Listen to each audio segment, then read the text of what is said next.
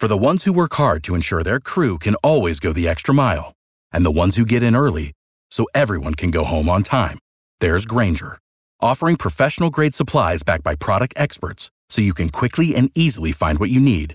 Plus, you can count on access to a committed team ready to go the extra mile for you. Call, click Grainger.com, or just stop by. Grainger, for the ones who get it done.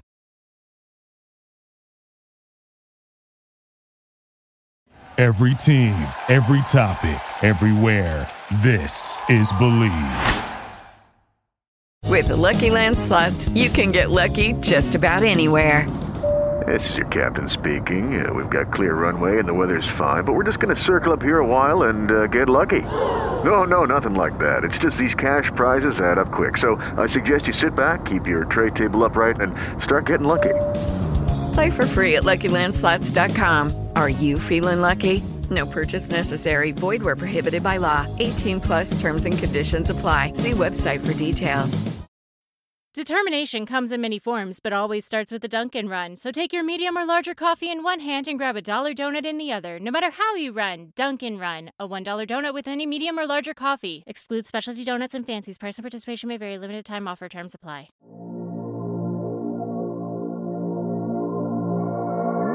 So get this thing started. Welcome to On My Block, a Green Bay Packer podcast with myself, your host, Amon Green, and my good friend and teammate, Mike Wallman. We had one hell of a game yesterday played by the Rams and the Packers, but the Packers end up winning at the end. But it was one of them games to me, Mike, that it was just a solid game from start to finish with the Packers and the way they used their tools, used the players that were healthy. Aaron Jones played a little bit along with A.J. Dillon. Aaron did his thing with that broke toe that he decided to post over social media. I think his game plan with that is going to be an NFT later on in life, and he's going to sell it to make more money. I'm like, come on, Aaron. He knows what he's doing. He's just messing with us. He is totally messing with us. That's a general. That goes back to everything that happened prior to when you're always like, dude, Aaron just thinks he's like the smartest dude in the room. He's playing a joke on everybody. Right. Like that was just like, you couldn't have thrown it in everyone's face anymore. And of course, because like national media highlighted attention, just nonsense. Right. But it was a command performance and people, it's funny. I literally just got off like Twitter and I'm just reading about all these experts are talking about, Aaron Donald's getting all defensive player of the year attention. He's got nothing. And Kenny Clark's equal to PFF has them rated the same and like pressures. And I'm like, hold on, guys. Like, you literally have no idea. And Kenny Clark's really good. He's like one of my favorite players to watch, right? You have no idea how good Aaron Donald is. And I mean, honestly, if you're the Rams in this situation, like if you're Sean McVay, and Sean McVay, everyone remember, he is the prodigal son. He is the offensive genius. He is all of those things because he is a passing game guru, right? Yes, Nobody said he was a quarterback guru. Nobody said he was a defensive guru. He is a offensive genius because of the passing game and his ability to find space. And if I'm the Rams today, I'm watching this tape and I'm kicking myself. Right. Because the run game was working. It was. For the Rams. They I don't know what the average was, but in the first half of that game, and then you could see there's something wrong with Stafford. Whether it's confidence or injury. Yes, he is not throwing the ball on time. He is not throwing the ball accurately. He looks like a shell of his former self, honestly. He looks shaky as hell to me. Yeah. I think go ahead. No, I know. I was just saying to answer that question, to look at that, I think it's a combination of, injuries and then player knowing that he wants to play, but not really making that business decision of, you know what, I'm not where I should be, and be honest with yourself. I've had those calls. I remember I had a hammy bugging me when I came back from my quad, and it was a hard decision, but I had to say, you know what? I'm not 100%. I got to let the next guy step up and play. I can't go out there, with my pride and like, no, I'm a play. I can't. You can't do that as a player sometimes. And Henderson, he had 3.4 yards per carry, just to answer your question there. So the run game was there. I agree with you. Well, and that's 3.4 yards a carry. But if you look early in the game, I mean, they're trying to run the ball. They're moving the ball. And what happens as soon as they let him drop back? I think the first one they dumped off for a quick screen. Next two are incomplete behind the player. And you just watch. It's just like, listen, Sean McVay is a great coach. Yeah. But when I start watching things, like I know if a quarterback is struggling early, you don't throw crossing routes, right? You don't throw deep digs, crossers. No. You throw things into space, or you throw things that are like curls, comebacks, like easy stationary players, screen plays, things like that. Yes. You get them into the rhythm that way.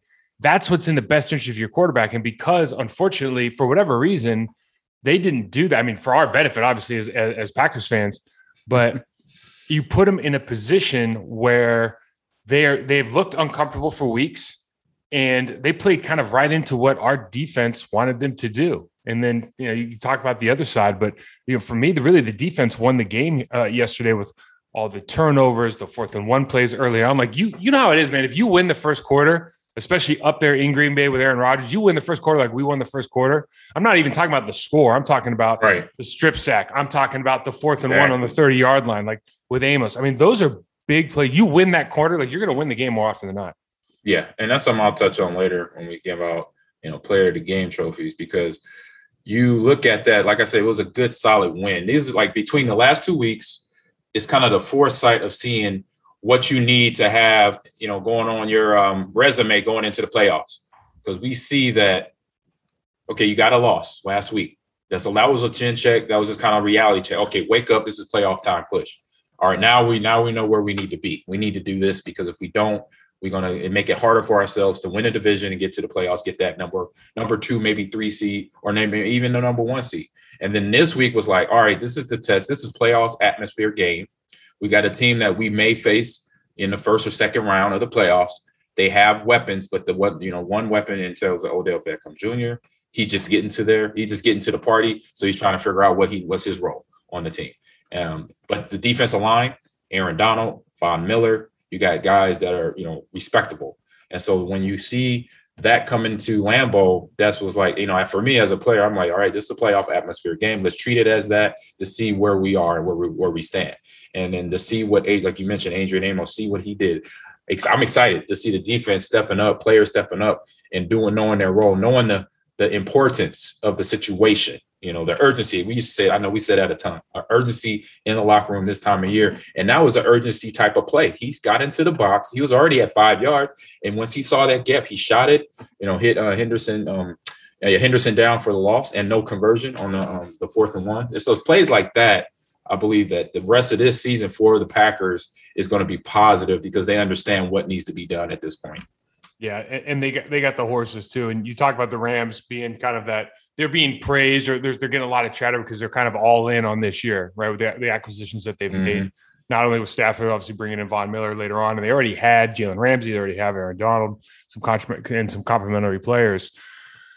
One of the matchups that, and everybody was talking about before the game, was the Devontae on Jalen Ramsey matchup. And you saw early on, I think even Aikman mentioned they were playing a lot of zone, but what happens in a game like that is, when you get that matchup, if you're Ramsey, who's a guy who's always looking for the fight since his days in Jacksonville, he's looking for it. I love that. I love the way he plays. Yeah, he's an alpha, right?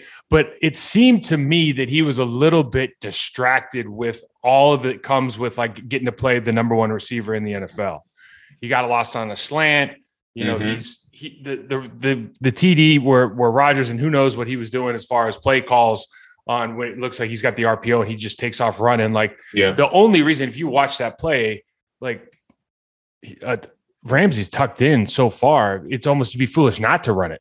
Right. You know what I mean? And you just wonder where his head was on some of those things. You see him shaking his head when he's going, when they go to zone and they move Devontae away from him. So, I was just thinking back, there's a lot of matchups, like obviously an offensive defensive line, there's always a guy that you have to face, whether 3 technique for me, defensive end for a tackle, and that you're always like, okay, this is the guy, like this is the matchup of the day. If I do well, our team is going to do well. If I don't do well, this is a problem. I was just trying to, I was thinking back to John Randall, Warren Sapp, right.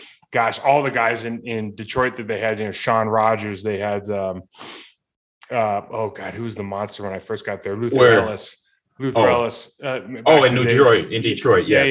Yeah. But then, you think about Hove, all these, they had great 3 techniques in the league. So you just kind of know going into the game where you circle that guy on the depth chart and like, man, we have to show out against this really, really, stud player. And that's going to be a large determinant of the game. And I know from your perspective, because it's not necessarily you versus the middle linebacker, you versus the will linebacker, but you do have those. I think you probably have those matchups where you're like, dude, I gotta make sure that I do my job on this guy. And you just it's so hard sometimes to stay focused during the game when it's not coming up every play. Like for me, it comes up every play or at least every other play. But in a situation like Ramsey's situation, very similar to yours, you might get that matchup 6 times a game, and you got to make them count the 6 times that you get it. Yeah. And how I handled that, because yes, I had those games where going into the game, I got to deal with 1 or 2 guys that are Pro Bowl linebackers. Tampa Bay was that Hardy Nickerson, Derek Brooks, Chicago. You got Brian Urlacher and Lance Briggs. And so for me, how I looked at that was, I know who I got to deal with. I'm going to deal with them pretty much every other play in terms of where our run game was at. We were given, we were not only play action, but we were running the ball between those tackles. I want to say, honestly, 80% of the time we were there. Yeah. So I knew on those plays that my win, in terms of the play, if I'm getting the ball, a win for me is picking up yardage. If it's 5, if it's 10, if it's a home, if I get a home run, great, which we did have those games. So my thing was, be efficient against these players where I don't give them a play, basically where I'm not going to just give you the easy tackle in the backfield or strip fumble out of my hands. No, if you do that, you got to work for it. But 9 times out of 10, I'm going to try to, I'm looking at to win. And when I say win, like I said, if it's short yardage and 3rd and 1, I'm winning by getting that first down. Then I go to the next play. And then it basically is one play at a time. Because if I looked at it the whole game, the bigger game, like, man, if I got to do this the whole game, then yeah, that's where you get overwhelmed, you get anxious, then you're thinking outside your game. And I think that's where Jalen Ramsey was, because he knows for 4 quarters, I got to D him up zone or man. My coach, we probably talked, I'm pretty sure they talked about this during the game week for sure. Wherever Devontae goes, Jalen, you there. You try to be the guy either over the top or underneath somebody in his face, because he has that effort. He has that like you said, alpha male mentality. So for the plays that he got beat, just I think he was just a little bit maybe over too much in his head thinking about what he has to do and make that play. Just playing through the play. Like for the touchdown with Aaron Rodgers, there's no receiver. Every receiver went to the other side of the field. If he would have known has outside leverage. Yeah. Right. There's no hesitation. Like any 12-year-old knows that he has outside leverage right there. Exactly. So I'm like, why did you jump at the pump fake? I'm like, I've had that play in high school where the quarterback tried to pump fake me and I laid him out because I know I had help backside. I had backside or behind me help. So if he throws the ball, I know it's either incomplete or maybe intercepted, but I'm going to go through and hit this guy. And every time I was like, I've learned that. Don't go for the pump fake. So he got him on the pump fake there. But, yeah, I think it was something where players can, in their own head and their own preparation prepare for somebody they know they're, going against a guy who's one-on-one the best along in their, I say countering their position. Yeah, I was just thinking about, DB is kind of like offensive line in that the negative is what you kind of start getting known for, right? Like, yes, in other words, getting beat is what the other person is getting the credit, is kind of the reflection on you. Mm-hmm. And I just think I always find those little games within the game super interesting. And, obviously with a guy like Aaron Donald yesterday, when you look at how an offense has to scheme up, first of all, we got 3 guys injured up front. Yep. They have 3 really bona fide pass rushers. Yeah, right. Ashawn really Robinson good, now. They picked him up. Yeah, they have good players up front. And so when you identify kind of the pass rush as a problem early on, okay, what Aaron Rodgers, what Matt LaFleur, to their credit, the way that this game plan is not only developed, but the way that Rodgers throws the ball is, you think about route selection. You think about what we're running. We're running speed cuts. We're running high angles. We're running swings, option routes. Okay. So for the casual fan, what that means is those don't take a lot of time to develop. So very early in the game, there was a play where it was like a 3rd and 8. Aaron Rodgers or Donald comes off on John Runyon Jr. for a pass rush. He starts for an inside swim. He wins clean, but the ball's been gone for half a second. Yeah. the ball's 1, 2, 3, 4, 5 gone. And that's what an Aaron Rodgers, that's what, first of all, when Matt LaFleur is, calling the plays and understanding what the problems are going to be for our offensive line. And then you got a guy like Rodgers who immediately can identify any coverage and find the right person. It's just a testament. It's just like, we can go on for days talking about how good Aaron Rodgers is, but in this game, it goes unnoticed because he didn't have the biggest stats in the world. And, a lot of these drives are methodical. AJ Dillon had a great game. But really, it really comes down to, listen, they got great push on the LA Rams side, great push, great pressure. Yep. They get what they want, but you have Aaron Rodgers, and that makes all the difference in the world. Yeah, and to you talking about what LaFleur did, what Hackett's doing along with LaFleur, Rodgers doing the pass combinations, that you go back to, Tom Brady, a guy that that he throws from a spot. He drops back 5-step, 8-step, 3-step, and it's gone. And that is a credit to McDaniels knowing that, okay, my quarterback can do this with his legs. My quarterback can do this with his arm. Same thing here in this situation. But when you have the option to say, okay, my quarterback with Aaron can run if he wants, but you know what? Let me help him out if he can't run a whole lot because he got that bum, that pinky toe. So let's do the speed cuts. Let's do the routes you mentioned because they're quick releasing, and it gives those times, gives the quarterback plenty of time to make the decision. And for his experience, he knows where to go pre-snap, right? He knows 2 or 3 ways he could go. Looking at the coverage, looking at the one-on-one matchup, whoever's on Devontae, to who's on Lazard, to who's on DeGoria, or who's covering the motion guy. Because sometimes that motion guy, they kept doing, they did a couple of times with Randall Cobb. They hit him on a few routes, and sometimes he was just a decoy. But those routes right there is to pretty much keep your quarterback clean, give your offensive lineman some help because the ball is out. Now they could just kind of rest to the next play. So it's a good game plan, along with even Aaron running that play clock down to 5 or 2 seconds every down, right? Starting in the first quarter to the last, fourth quarter, you hear or you see the play clock. It's going down all the way to red, then 3-2, and then boom, he's snapping the ball. So that accumulates over time, just like having these short pass plays to help the offense get in rhythm, Aaron get in rhythm, and everybody else, be on page. I don't know what the dog. You must have a dog. Somebody at the front door. Big fan. Yeah, you got some fans at the front door, man. You might have Probably. Remember back in the day, you got a dude come up to you at Halloween. They'd be knocking on your door for trick or treat, so you think it was kids, right? And it'd be like a grown man, 3 adults. They'd be like, "Hey, what's going on, man?" Huh? I'm dressed up as Master Chief with the bowl of candy. You're like, I wasn't expecting this, but okay. Right. I tell you what's fun to watch too now is AJ Dillon's obviously really coming into his own. He's becoming more of a national headline, understanding that he's picking up a lot of the slack with Aaron Jones hurt, and just to kind of his style of running, he's becoming comfortable in his own skin as far as getting that pad level down, running behind his pads a little bit more. I thought it was interesting though, when you start looking at the way offenses are playing now. You remember the old kick play where they used to run? They usually have 1 or 2 tight ends in. And basically everybody would block left, for example, the tight ends be on the backside and they just wash everybody down. And then you're going to make that backside cut and just say, the defensive back might get me, but I'm going to drag him for 5. So it was an easy 5-yard play. That was the biggest play in football forever. And we're running with these option looks with the read, the way that the back's coming off of the shotgun snap.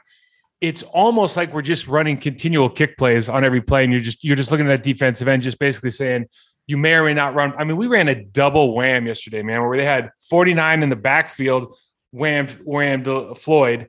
And then when he missed him, Guara came from the other side and actually tried to run the wham on him. I thought I saw that. I'm like, somebody made a mistake. I was like, are you guys making a mistake? Or is you guys really trying to double wham the same player? He ended up Floyd ended up making a play, by the way. So we might need to get in the technique room after that one, but it's just it's really interesting, and it complements a guy like Dillon because you don't even that when you had to run the old kick play, that cut was actually kind of a profound cut, whereas now they're coming straight downhill, and it might be just a half step to your left or right. I mean, you know better than I would, but those holes seem to be kind of B gap, B+1 gap plays as opposed to having to go all the way outside the tight end.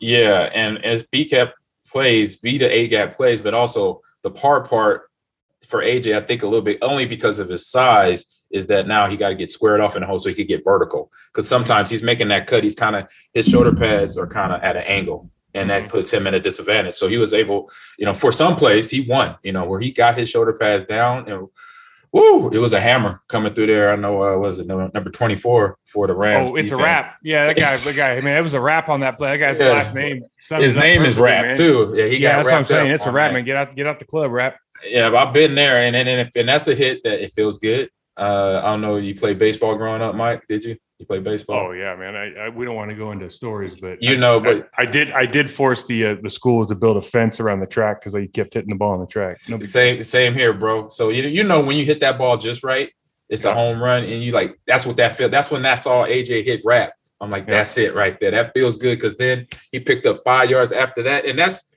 what we mentioned about that 4-quarter running back. When you got a guy that plays 4 quarters, and in the fourth quarter and the third quarter, he's like getting better, and he's hammering people, and the guys linebackers, they hate it. I tell people, I had this conversation not too long ago on another podcast that when that fourth quarter comes around and that starting running back who started the game probably on his now 20th carry is still running downhill and he's not even breathing hard, that's when you're in trouble. And so it's problems because then the offensive line sees it. Offensive line already knows it because y'all the first people, at the ground center, y'all know when y'all go to off the ball, every D lineman you can hear the air come out of them, and you can almost hear the frustration, like, bro, you know how intimate, like the relationship that offensive line, defensive line, tight ends, linebackers, running backs, linebackers, the relationship that we have with one another is so intimate because of the confrontation, close quarters confrontation that we have that. We could talk about PFF grades and all this nonsense, but I can tell you every single play that we had them, by their demeanor, by where their eyes are, by whether they're looking you in the eye or whether they're looking over, are their hands on their hips? How are they by their body language and by just the way you've interacted with them for the last 2 hours, whether you have them or not. Oh, right. Yeah, and there's that feeling that you're talking about right now where it's like, oh man, remember when we played the Patriots after they won that Super Bowl? Yep. And we was in Gillette. And we ran to Gillette and we put them down pretty good, but I remember we ran against Ted Johnson at the end of the game. We ran 96 power load 8 times in a row. Yeah. I don't know if anybody remembers Ted Johnson. Ted Johnson's neck was the size of my damn truck tire. And I was like, all right, Ted, I'll see you next play. And Ted was like, you got it, man. I was like, Ted hasn't given up yet. Yeah, he was built different. The Patriots are built different, man. This is true. If anybody hasn't seen that Man in the Arena, man, go watch that Man in the Arena because Patriots are different, man. I realize I'm digressing a little bit, but I recognize I never thought teams were really like that. Like a whole team was that different until I remember we played them my 8th or 9th year. I was in Carolina my 2nd year preseason. We were in our 2nd or 3rd preseason game, and John Fox used to just beat us down, man. So we had nothing in the tank.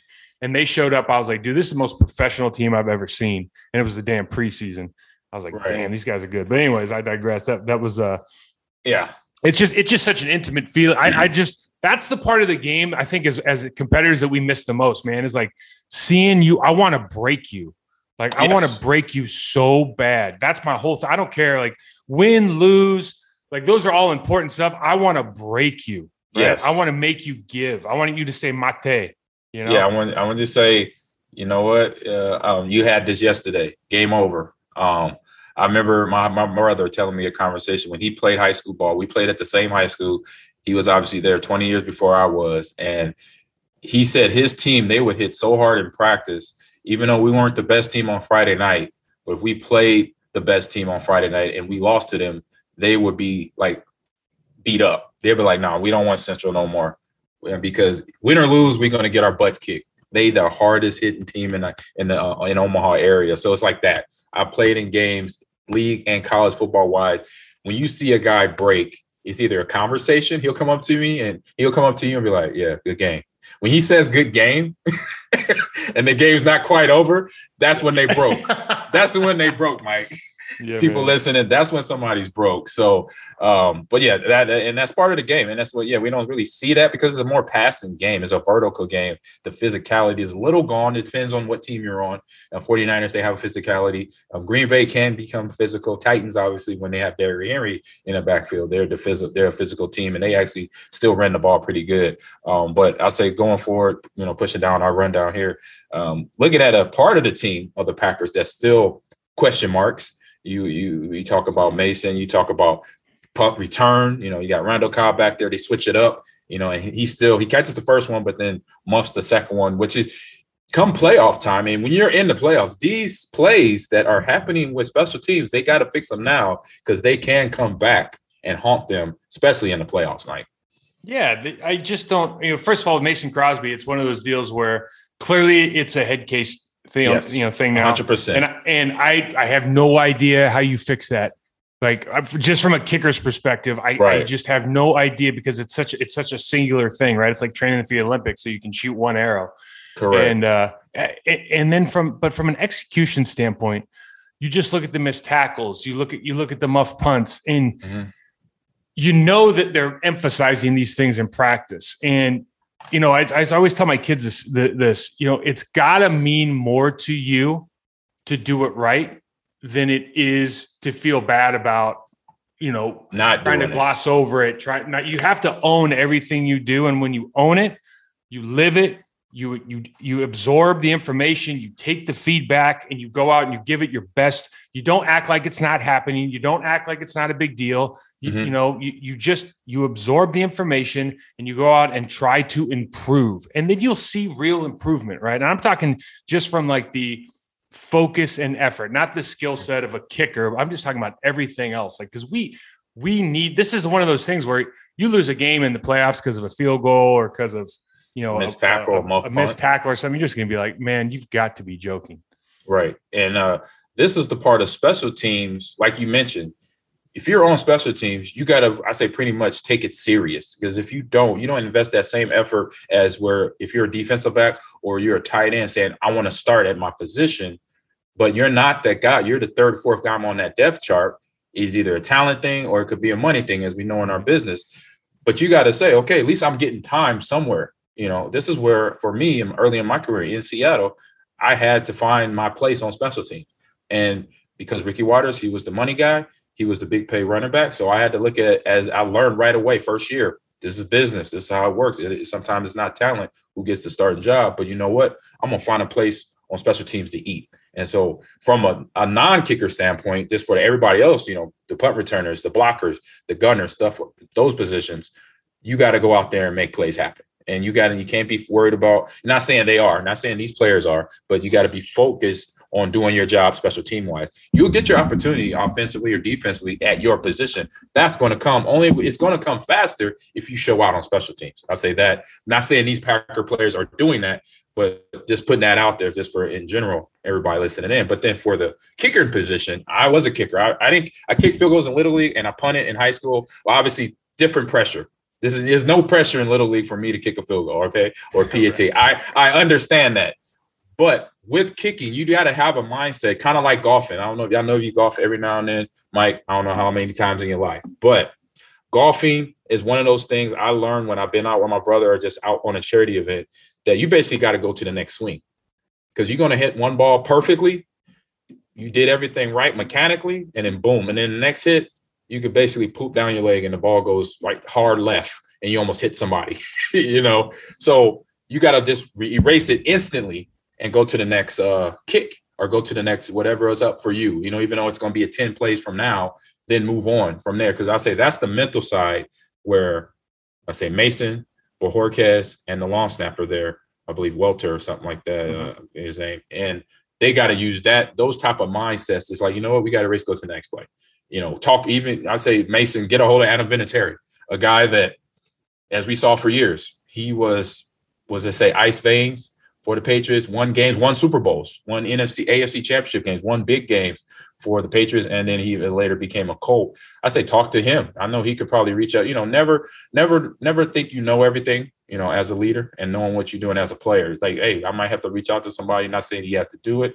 Maybe he has people in the house to help with that mental side of it. But it's definitely, I agree, it's definitely at this point, when you're talking about how you're eyeballing the left goalpost in a conversation that came up, he had in an interview this past week. So it's like, yeah, it is on his mind, and hopefully it could get better. You're shooting a free throw, right? It's a free throw. So why does every single NBA player have a routine before a free throw?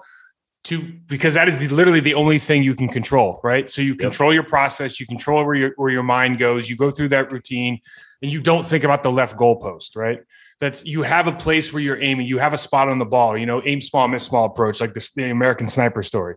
And exactly, you have to go through that process regardless of the outcome. If you believe that your process is right and you've done that and that's how you've built up to where you are now, you can't not just change, especially on like a free throw, a field goal, because things aren't going well, right? Like you have to stick to it. Otherwise it all falls apart, as unfortunately we're kind of seeing right now, where he's not making a lot of these things. But just the last guy I wanted to mention is this Rasul Douglas.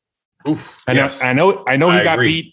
I know he got beat on by Beckham later in the game because he tried to jump that quick dig or that quick slant. Yeah, but he took it up. He's making a name for himself. He's playing extremely well. He could have had 2 pick sixes. He could have. Right? He had the one. He could have had the 2, but his name keeps getting called for the right reasons. And so you just add him to the stable of guys that we have. When everyone gets healthy, when we get Jair back.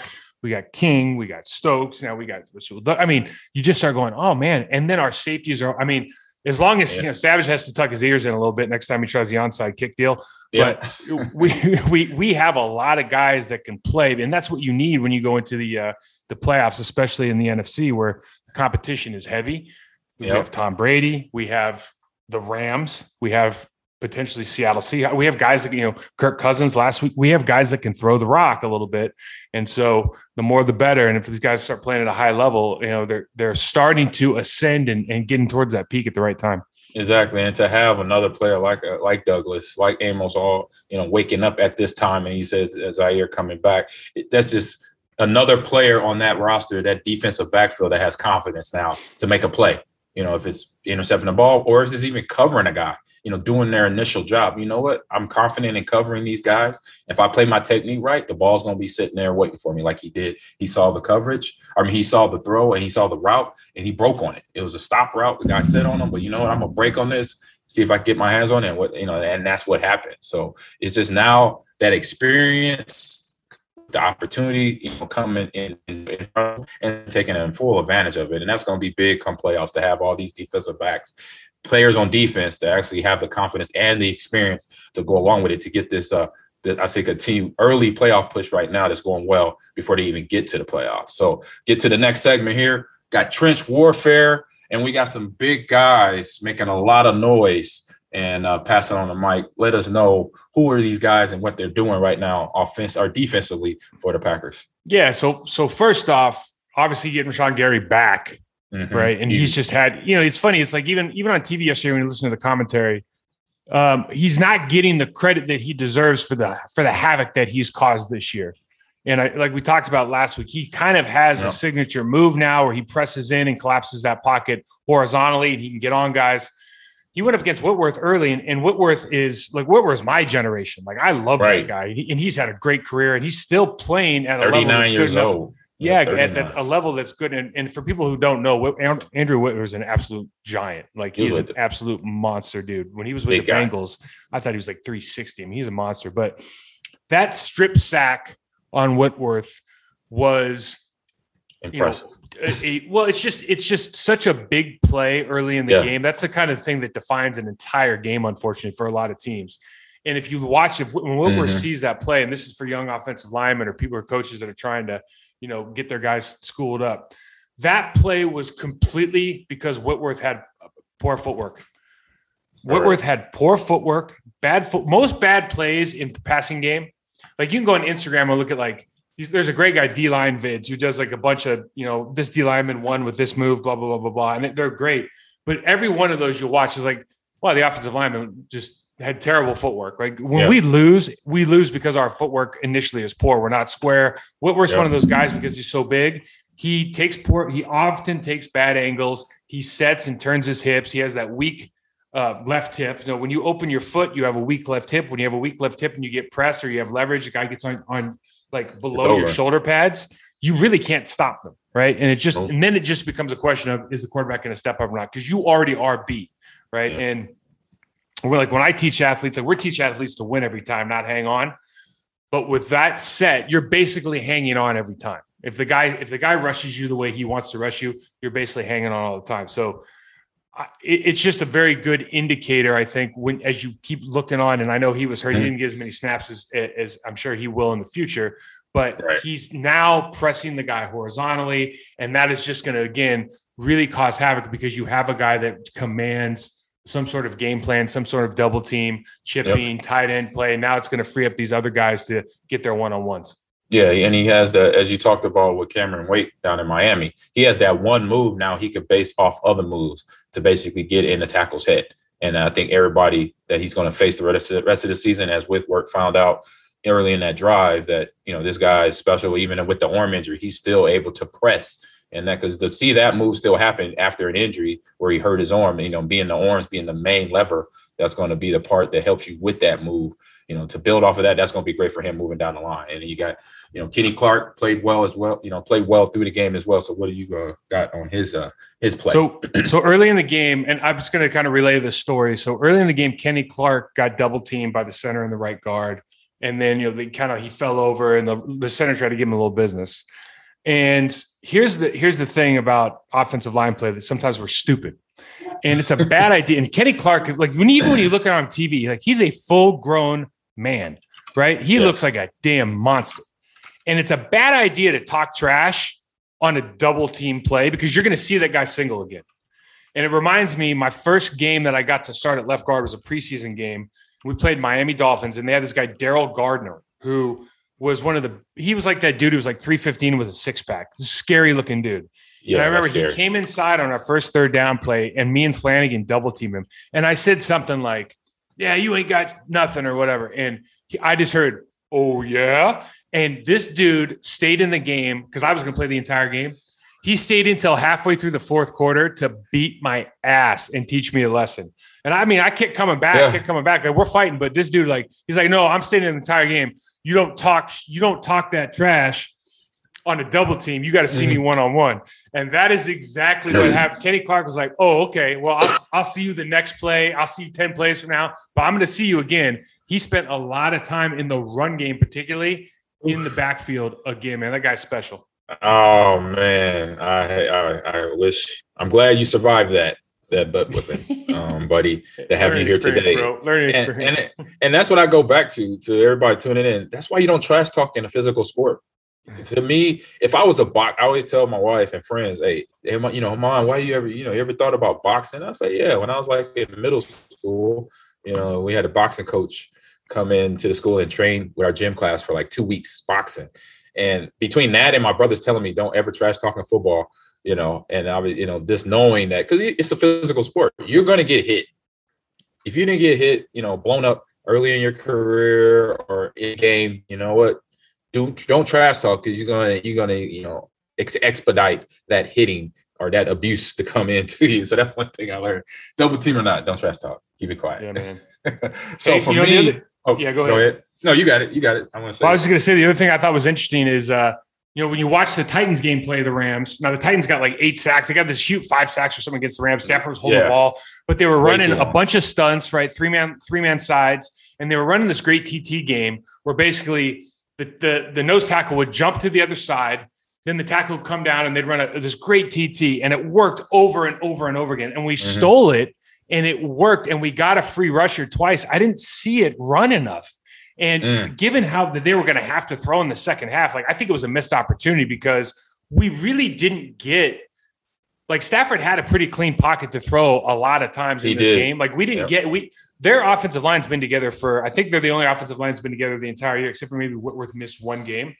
But they've been together, and you could tell like they're a good line.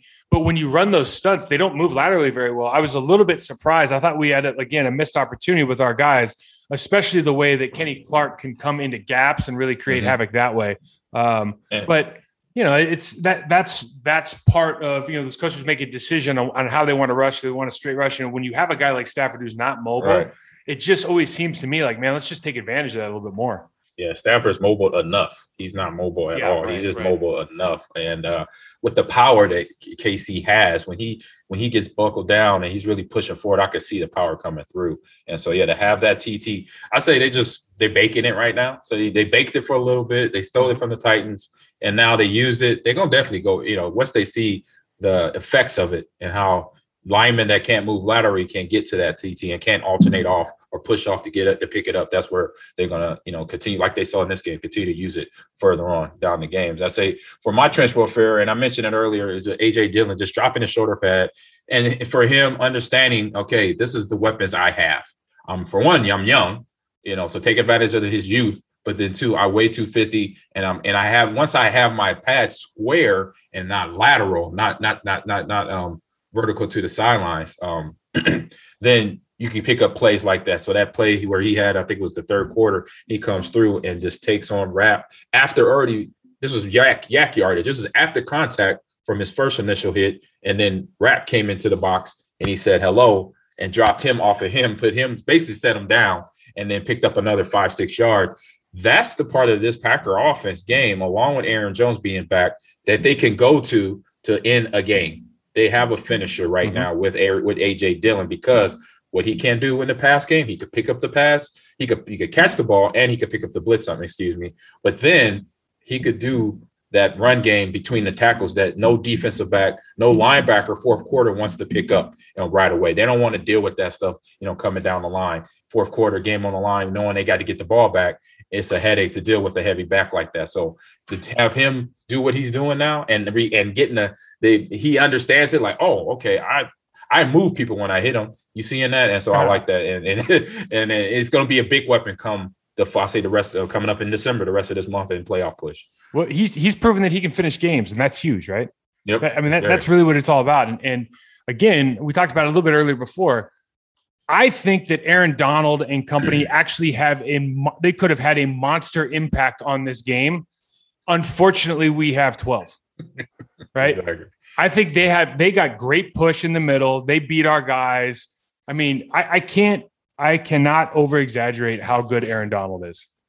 Like, and I know because you got to remember, if I beat you, AG, if I beat you twice a game, I would be a Hall of Famer, right? Right. He's winning like 14 times a game. Yeah. Right. In the run game, he wins even more. But yeah, he made one play where he disengaged from the guy blocking him to grab AJ from the back. He came across the line of scrimmage after he beat his guy inside out. I was like, wow. He's an insane player. And they have they have these guys. And then Von Miller's there now. Yeah. Right. But 31 other quarterbacks are a mess yesterday. But we have the one. Right. We have the one guy. And when you watch Aaron, this is again, like, just if you're trying to figure out why things happen in a football game, the way Aaron Rodgers drops, like the way he takes his drops, are an issue for pass rush people, because when you are under center and you take a 5-step drop, he's putting his foot back at 7 yards and throwing the ball. When he goes to gun, which he's often in this game, especially because he's not as mobile. Right. He's in gun. He's planting foot is at 11 yards. And he doesn't mind drifting back, and he doesn't mind throwing off his back foot because he can. Yep. So you got to understand this. This isn't a traditional pocket cup anymore. Mm-mm. And so when your tackles can kind of set vertical, right? They almost can set, like Joe Thomas did, straight back, because your quarterback's no longer at 7. He's at 11 yards. And so everything becomes a bull rush, right? Everything has to end up like, I have to go through you, or I have to take a gap, as opposed to this speed rush high. Right. It doesn't work that way anymore. I can start taking my kicks and then kind of start settling back with my shoulders pointed towards that defensive end now. And it's hard. You see, like, Billy Turner had to have a great game because they had to double team Aaron Donald all day. Yeah. And Billy Turner had a great day, right? And Von Miller, you see, he gets to the top and he's like, oh, shoot, like, he's not inside. I got to do a spin. I got to do all this nonsense to try to get around this guy because I can't just keep running upfield. What happens is from a pass rush standpoint, I'm trying to play in rhythm and you're trying to play in rhythm. Mm-hmm. I've predicated all my moves on specific footwork. And when the drop is now at 11 yards and now my tackle or my guard is setting kind of back and kind of drifting back, all of my rhythm is screwed up. So all my 1-2-3 chop club rip, all my 1-2-3 double swipe, all my 1-2-3 arm overs, none of it makes sense, right? As you're coming off the ball. And what happens? You end up trying new stuff. You end up just bull rushing and you play into the hands of the offensive line. And that's something that really people don't understand how difficult it is as a rusher. Like, you know, if I practice my entire life at doing 1-2-3 chop club rip, right? Like Warren Sapp used to be this way. If you threw your hands on Warren Sapp would beat me 10 out of 10 times if I just set normal and let him try to chop club rip me. Dude, he was so good at that move. The way he turned his feet and everything was nasty, right? Right. But if you threw your hands at him and he got off rhythm, he didn't know what to do. And it's the same thing with every other MD. And he was Hall of Famer. Now, lesser guys are going to have even a harder time with that. You get off rhythm. If you get off rhythm, I win. And Aaron Rodgers I don't even know if he knows he's doing it, but the way that he can kind of bide that time and kind of force them into a bull, man, it is huge for this offensive line. Yeah, and for everybody, what you mentioned a few times, Mike, already, but from a traditional standpoint, you think about all the quarterbacks in quarterback history that are passing quarterbacks. You know, you go to Dan Marino, Joe Montana, Phil Simms, Bernie Kosar. They had a spot. It was 7 to 8 yard drop under the center. Play action movement or just straight back drop back play action 7 to 8 yards, and that's been for what and you go back. I'm just mentioning Joe Montana, and that's what from the time he played from his start of his career. That's about 30 years ago. So he's saying for 30 years it's been a normal pocket of a U shape at 8 yard depth, 8.5 sometimes. But now when you're mentioning what Aaron's doing 11 and a half. You're like, as a defensive guy, I totally get it. Because then now it's like, wait a minute, my moves were designed to get in that backfield within a second and a half or less or more or quicker. Mm-hmm. Now you don't. So just to visualize that 11 yards you're trying to get to, that means you got to have a bull rush and you got to be pretty fast after you beat that guy to get to Aaron. And then unfortunately, Aaron, he knows I can move, so I can buy a little time scrambling left or right.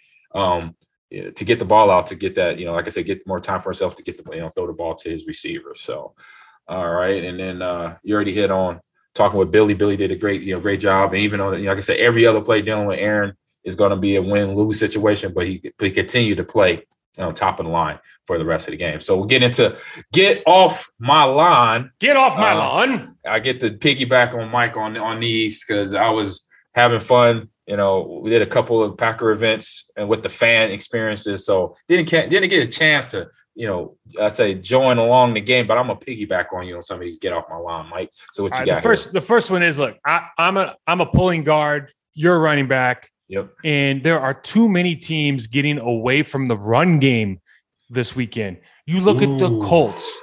They got the best running back in the league, not named Derrick Henry. Yep. And you give the ball to Carson Wentz to win the game. Like, they waited till the end of the game to give Taylor the ball. Are you kidding me? Like, it's always like, what are we trying to prove? Like, oh, well, the Bucs are going to try to stop the run. So, like, the Eagles been running the ball 43 times a game in the last 3-4 games, and they won. They're like 3-1. What did they do yesterday? They let old boys start slinging the rock around. And then Stafford's the same thing. Like we talked about it. Sean McVay, hey, you're an offensive genius because why? Because you got these great schemes to get the ball into space. I'm a passing guy. I can get a 400-yard passing day, without even thinking about it. Dude, you were running the ball effectively. Like, sometimes I know it's not pretty. What's pretty? That little check mark under the W column, man. The win column is the only thing that matters, man. So get off my lawn about getting away with the run. Get away from the run. Yeah, that's where coaches are. I'm gonna add on where coaches overthink stuff. It's like, no, it's simple football. This is where you get to simple, basic football. We got a guy who's faster than you. We're talking about Jonathan Taylor, and he could do stuff with the ball. Just keep giving him until he says, "Coach, I need a break," or he taps his helmet. That's when I'm not giving him the ball. And getting with the Eagles and the Rams, you got Henderson, 3.4 yards a carry. That's every 3 plays is a first down. You keep that going, then it keeps the defense honest. then you're not, forcing the game to put on Matt Stafford's arm, which we know he could do it, but he's been struggling the last couple of weeks. So with that too, I think, like I said, coaches sometimes overthink themselves and kill their own game plans before they even get started. So the next one? The next one for me is just AFC teams. Like who will the real Slim Shady please stand up? Like who is the guy? You know what I mean? Like who is it? It was the Bengals at one point.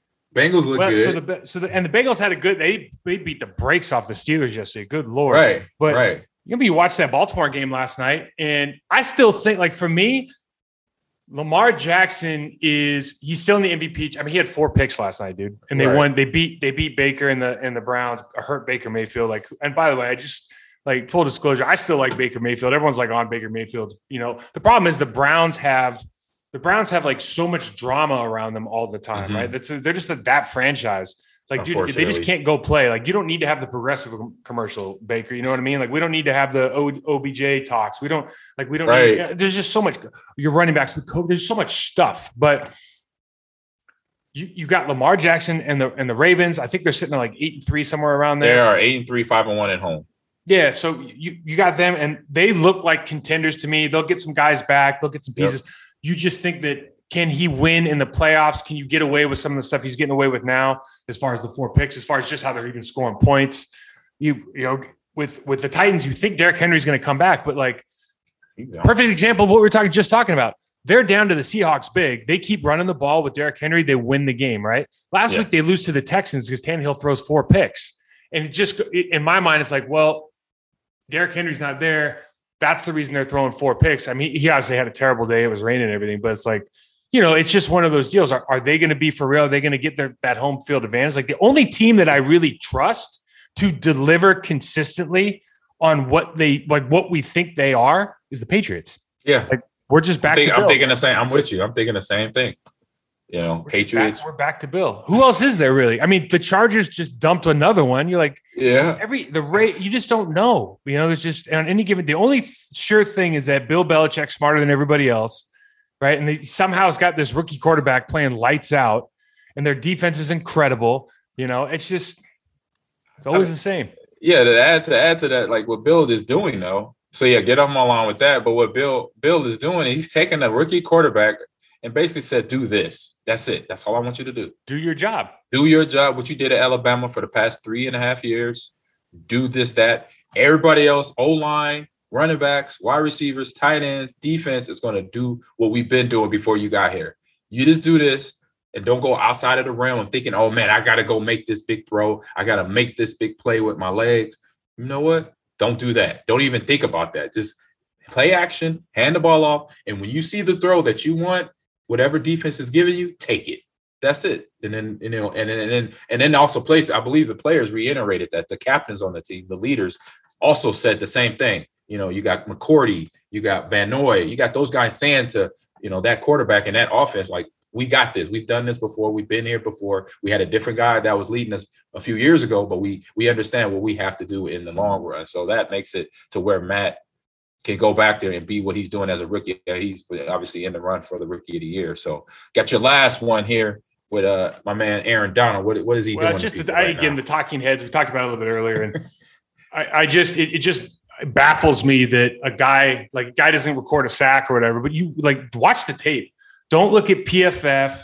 Don't look at the stat line. If you want to see who's the best players in the league, go watch film. And if you don't know how to watch film, then go on YouTube and try to figure it out, right? Go look at some instructional video. But you hear all these experts, these talking heads in the media talking about, oh, this guy is not performing, this guy, blah, blah, blah, blah, blah, talking trash about so-and-so. Aaron Donald is a real problem. We just talked about all the different ways the Packers had to make adjustments. Aaron Rodgers makes adjustments because he's planting his foot at 11 and throwing the ball because Aaron Donald has to run 11 yards now. Wake up. Right. You know what I mean? This guy is a generational player, whether he has 0 tackles, whether he has 4 sacks, where he has a pick. If you sit and watch the play, if I was to sit and watch a game, and as an offensive lineman, I expect to play at 90% or higher. In other words, when I grade myself, I better be at 90% or higher to have what I consider a successful day. Yep, me too. I don't know that I've ever seen anybody go anywhere near 90% with Aaron Donald. And he's getting double teamed. And I'm talking about, so that's not one player, but usually two players. Yep. And I haven't seen it where he's not either pressuring, hand on the quarterback, close to the quarterback, getting held in the backfield, making the running back redirect, taking the running back down, chasing him down from the backside. Exactly. I mean, these things are happening every play and just they go unnoticed. But it's like, man, don't speak to things unless you're absolutely sure what you're talking about, because guys like this, like we are lucky to be able to watch somebody who's that good. Like we're lucky to watch Aaron Rodgers. We're lucky to watch Aaron Donald. He is that good. I agree. I've seen plays in games where he literally bench pressed the guard or the center into the quarterback's backfield to disrupt everything by himself. So that would have been fun. That would have been interesting to try to run against him. As with the way he gives me like nightmares. I'm not even playing. God, right. I'm like, dang, what we could have done against him. This would have been fun to try to run the rock against that Ram player right there. That great player. So off to players of the game. I say for me, it was kind of an all-around thing. The only weakness here is special teams, because I saw offensive players, literally everybody, Aaron, AJ, Devontae, trying to think, Lazard, he had some plays in there, the sneaky plays. DeGoria caught the ball very well. And then also guys on defense, Amos, the safety play, him coming up in that box on that, as I mentioned earlier, that fourth down and short to stop Henderson from picking up the football or picking up the first down early in the game. Those plays like that, those are playoff plays. Those are plays that when you come in and we get in the playoffs, the same thing is happening, because now they're doing it in week 12. And then week 13 is a bye week, but then week 14, 15, and 16, and 17 to finish off the season, because these are the plays that's going to get them back to the NFC Championship game and hopefully end into the Super Bowl after that. So what you got, Mike? Yeah, I couldn't agree more. I just wrote some names out because I felt obligated to, but I agree with you. It was a team win in every sense. I really, having said all those great things about Donald, our offensive line played well, right? Our offensive, because you know what the challenge is. It's like, if you're playing a scrub, then you expect to dominate. You're playing against the best player in the world. You're hoping that he doesn't impact the game, and he didn't really impact the game in a negative way. I mean, we dropped 30 plus on him. So my hat's off to the offensive line. I thought Billy Turner had another great day against a good opponent. Really good. And it was a great team win, though. Absolutely. Yeah, to have to pick, to keep their quarterback clean and pick up yardage offensively the way the Packers does, running the ball. They did that. They did, most likely against that D line. I mean, you even throw in a guy, A'Shawn Robinson, who was a first round pick to the Detroit Lions, who's now on that defensive line. That guy is another guy that takes up a lot of space. And, when on a good day, they could all be basically in your backfield. So I definitely agree with you. The Packer offensive line did their job right here to move on to being, I believe, 8-4 or no, 8-3 right now into their season. And so now we'll take it into 9-3. Now we'll take it into around the league. And so we still got tonight, Monday Night Football. We got Seahawks versus the Washington football team kicking the ball, and that's kicking off the ball, and that's Seahawks in FedEx Stadium there. And it was at Andover, wherever that is. I think Washington's winning that game, by the way. Okay. I'm going to call my shot right now. I think there's just huge problems in Seattle. Yeah, they got injuries is one, but they got other things too going on, because this is personality issues is what I'm referencing. But yeah, we can say injuries too. But you could go there. I mean, because you look at that record, 3-7, and they've been a perennial playoff team, and now sitting at 3-7 at the halfway mark of a little bit past the halfway mark of the regular season is not a good place for them. So you got too many chefs in the kitchen right now, man. Too many chefs in the kitchen, a tough division. They have the Rams, they have the 49ers, who's playing pretty good football right now. They're getting into their offensive groove too. So that's going to be interesting to them come tonight and then the rest of the season. And we got the Bears on Thanksgiving Day. We had 3 games, the Bears, the Lions, crazy game, interesting game. Lions, unfortunately, lose again. The Lions just found a way to lose that game. You just the end of that game. It was like, and then they flashed to Dan, on the sideline, and he's just like Campbell. He's just like, I can't even believe this is happening. Like the offsides. I mean, it was just everything was just so typical Detroit Lions, right. Matt Millen, general manager, Lions. Like I remember him back like 20, 30 years, man. Like, you guys are going to do it again. Here we go. Yeah. And it just shows the part of the game that you talk about, from talking about you played against the Patriots, what a professional team looks like when everything is literally done in the right way, even down to the long snapper or down to the gunner. You know, they're doing their job. They're not complaining. They're not showboating. They're just getting their job done, and they're winning games, to a team like the Lions where every little mistake trips them up. You know, that a mistake cannot, you know, you shouldn't have a mistake. One mistake trip you up, and then you're derailed for the rest of the game. Or here, in their case, the rest of the season. They had that one tie. That was the closest they came to it, but still, as I say, poop down their leg there. Didn't get the win either. Then we have the Raiders and the Cowboys, 36-33 there. Very good game. And then Raiders, I mean, they're doing some big things, even though they're still kind of in the hunt, but they got to win the rest of these games to stay in the hunt. And then a team, Buffalo versus the Saints, got back on the winning trail there, where they had a loss last week. So they go down to New Orleans in that place. And that team is kind of Trevor Siemian right now. They're 0-4 with Trevor Siemian, man. They need to. They should. I don't know if old boys. What's the guy that just signed the new contract? You know, the hybrid guy, BYU quarterback. Taysom. Yeah, Taysom Hill. Like, man, I know he's like hurt or something. But they need to try something else. That Siemian guy's he's not getting the job done. Yeah, he's I guess trying to manage and is not quite doing it right. So yeah, that's their problem. Unfortunately, they got to figure it out. Get some players in quarterback wise until to help save. They got a shot. They're sitting at 5-6, 2-3 in the division. So they have a championship defense, though, AG. Like they have a championship level defense, and they're 5-6. You know what I mean? It's like, and that's just attrition, because you know when the defense is good, an offense is average or below, it's the defense just getting tired at the end because you're out in the field too long. They're human. They are human, even though they seem like superhumans. They are human. And so when you have a great defense but a subpar offense, that's just attrition setting in. Guys can't hang with it. And then we got the Vikings and the 49ers. Like I said, this 49ers team is waking up. They beat the Vikings, even though it's at their home, 26-34. Did you see what happened with Kirk Cousins? No, I missed that. Nope, didn't see that. So Kirk Cousins, I forgot what they were like. I forgot what part it was in the game. It was a crucial moment, though. This guy lined up behind the right guard. Tried to take a snap from the right guard, and then I think it was Dalvin Cook had to run up and be like, "No, dude, you're behind the wrong guy." They had to call timeout. Somebody else did that. That would set back, like, I think that sets your franchise back like at least 3 years. That's terrible, bro. That's a head shaking moment as a GM, as a quarterback's coach, as a head coach, as a coach. You sitting there like, did he just line up under the guard? That's happened. I can't remember. It was a quarterback. Watching NFL films, several unfortunate quarterbacks have done that in the NFL. So on to the next one. Bengals and Steelers. Steelers go into Cincy and get beat and get drugged, really. 41-10. Mixon, Higgins have a great game for them. Mixon, the running back, 165, 2 tutties.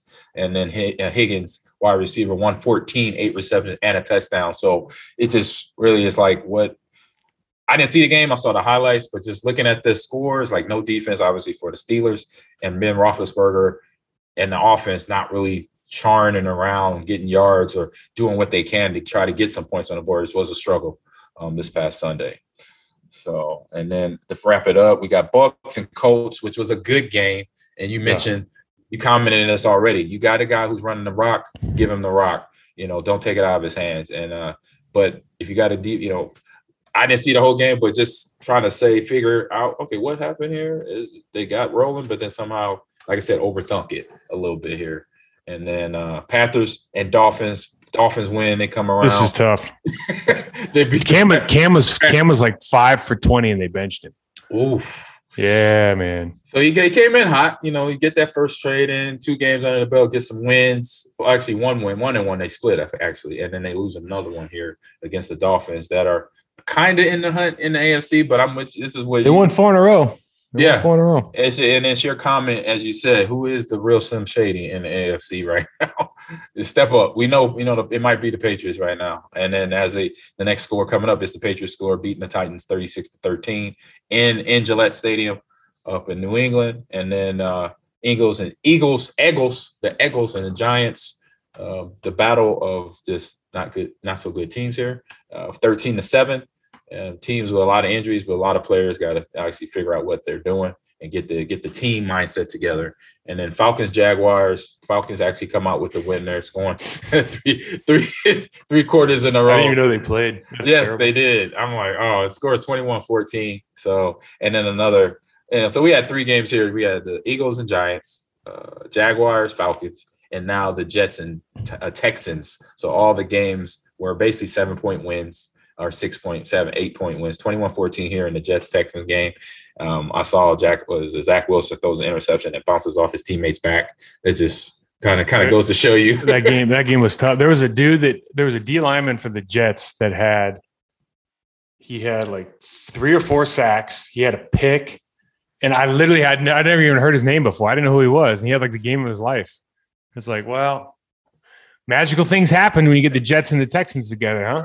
Right. You got young teams. They're not obviously not young organizations, but teams in flux that are trying to find their way going for the rest of the season here in 2022. So, and then we wrap it up here. The Chargers and the Broncos AFC West matchup. Broncos win that game 28-13, and then the Browns, as you mentioned, struggle to try to put stuff together offensively with Baker, lose, even though the Ravens had a lot of turnovers. They're trying to give the game to the Browns, but they didn't. The Ravens defense held strong, and so they went 16-10 in their home stadium there in Baltimore. So yeah, around the league, it's between the start of the playoff push happened starting a couple weeks ago, and now you see a few teams trying to separate, but you see the rest of the team from the AFC to NFC teams are really, I say, trying to understand what the playoff push means and what it is and what you have to do. You got to play basically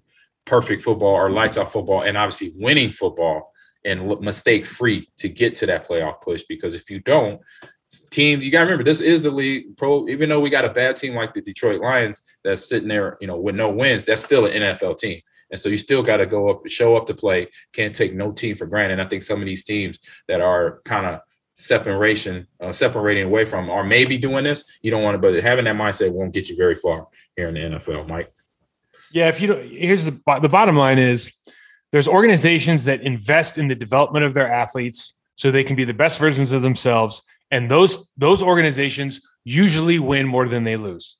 And then there's a handful of organizations that are in it for the wrong reasons, and they don't have that mentality if it's from ownership, general manager, coaching staff, down, whoever it is making those decisions. They do not invest in the development of their players. And when the players feel that, they do not buy into that team. We overcomplicate the NFL or any sport. What is the way for an organization to win over the long term? Invest in the development of your most prized assets. It's so easy, and we just don't do it. Yeah, I agree. It's something that is overlooked. Like you said, just don't do it. And it's like, why not? Go back this season, look at the teams that are at the top of their division, top of their conference, and go back and look who won Super Bowls over the last 10, 15 years. And the one consistent, obviously, we see the Patriots right there. We see Kansas City right there in the last few years. So you see these teams that now the coaches, if you don't get the organization buy-in from a player, at least you get the player to buy into that coach at the end of the day. At least to your head coach as a player, you say, you know what, I love this guy. I'm gonna do whatever I need for this guy, and also help the guy next to me in that huddle, offensively or defensive huddle. I'm gonna give it lay on the line because I've seen them do the same for me. I'm gonna do it for them, and I say for one thing, obviously, that's what we had in that locker room and in that huddle. We knew we were going to give our left nut for each other. We're going to play hard to the bitter end, no matter what. And it showed up in some games, like that Brett's game where his dad passed away before the game. The day before, it was the Raiders. We played the Raiders out in Oakland on Monday Night Football 2003. That was a game where that showed up. Mm-hmm. Win or lose that game, we were going to play that game all our hearts on, our hearts out. We was going to play hard no matter what. If we lost that game, we're going to play hard. So I think organizations that are in the situation like the Detroit Lions, like the Jets, like the Texans, because they've been up and down for a long time since the creation of their organization. They got to take notes. They got to look at the teams that are winning and be like, you know what? We got to figure this thing out and turn this around, because we're basically wasting money. And we're wasting these players' careers. I say not their careers, but the time spent at our team. to get better. You're wasting your career. You get drafted by a bad. Look, you get drafted by a bad team. Yeah. Okay. Like if I don't get drafted by Green Bay and I get drafted by you pick the bad team. Yeah. I don't know that that I'm me. Correct. You know what I mean? Because you don't know what that looks like. If I have a terrible quarterback, if I have a bad offensive scheme, if I'm playing like last year, the Texans dropped back like 70 times a game, for God's sakes. Like if that's the team you go to, how are you going to find a lot of success? Like you have to be put in an environment where you can grow and develop, especially now I'm different than you in that I came in as an option lineman. Like I didn't know what the hell I was doing. I literally needed somewhere I could develop, right? I needed Jeff Dellenbach there. I needed Frank Winters. I needed Santana Dotson, Reggie White, Gilbert Brown. I needed those guys to kick my ass. Like I needed that. And if you're not put in a situation like, man, if you watch practices, we talk about this forever, AG, but we practice hard. Yes, back in the day, we practiced hard. Like I remember, what was Corey's last name? Corey, he was a D lineman. He ended up going to Detroit, got paid a lot of money. He was a great kid. Oh, Corey Williams. Corey Williams, man. We used to beat the dog snot. Played at Arkansas. Yes. We used to beat the dog snot out of Corey Williams when he was a rookie. Me and Flanagan would literally put him on his back every single day. And Corey Williams came up to me years later and was like, man, thank you.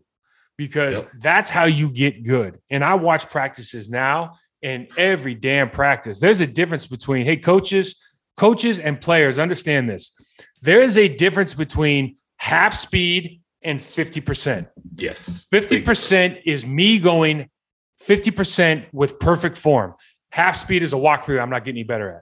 Know the difference, right? Though it's like those little things. And if you don't institute that, like if you don't have practice standards for your team, that's why teams continue to be who they are.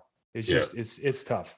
It is. It's tough to watch. I see it myself. Watching games and watching practices. Yes, I 100% agree with you. What you said. It's like when you go to a place and you're looking at, like when they say the draft, when they go into the draft and they like, this is they'll make a line saying he's the savior, most likely referring to a quarterback who just got drafted first round years ago. They used to say that. And it's like when you say that, you're putting literally the weight of the world on that one player to kind of save that organization when it's not even on that player's. You're shifting responsibility. Right. Yeah. It's like, where the problem is as a commentator and as an organization, put it on the owner, put it on the GM, put it on player development. Yeah. And once you do that, then you start fixing the problem. But some teams don't want to go down that road. But like I said, like you already mentioned, that's a longer conversation. And we could be on here for another hour and a half. But we're done here with On My Block, the Green Bay Packer podcast. So this is your host, Ahman Green, and co-host Mike Wall. We just laid it out for you. So next week is a bye week. So what are we going to do, Mike? It's a bye week. We're going to still talk about the weekend? What are we going to do? Oh, man, I think we should. It'd be fun. You know what we should do? Well, we'll think of something. We'll think of something good. Yeah, so we'll be back. Even though it's a bye week, we'll be back next Monday to hit you with what we're going to talk about. We'll figure it out. We'll let you know, but you got to tune in for that. So you can find me on Ahman Green 30, all one word, on Instagram. And On My Block is on Twitter at on_my_block. Follow it, retweet it, all that fun stuff. And I know Mike will put a tweet out there. I'm going to retweet that, and you can do that as well. Follow up on there. And then, Mike, let everybody know where they can find you on social media. Yeah, Twitter at Unrivaled ESS and Process to Perform on Instagram, man. AG, it was fun as always. I appreciate you. Yeah, appreciate you too. And see you next week, man.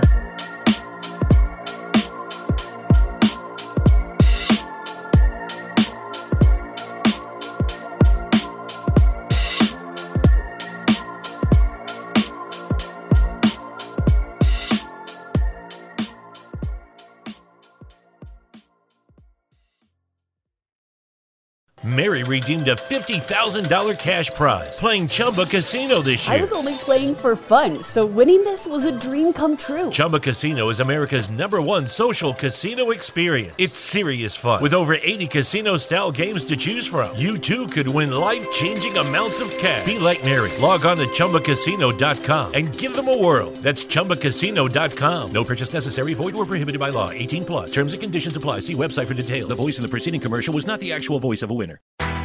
You've always had what it takes to make it happen, and we know the right tools can make it easier. At Strayer University, we're always thinking about new ways to set you up for success. That's why we give you a brand new laptop when you enroll in a bachelor's program, so you can start off on the right foot and keep striving. Visit strayer.edu to learn more.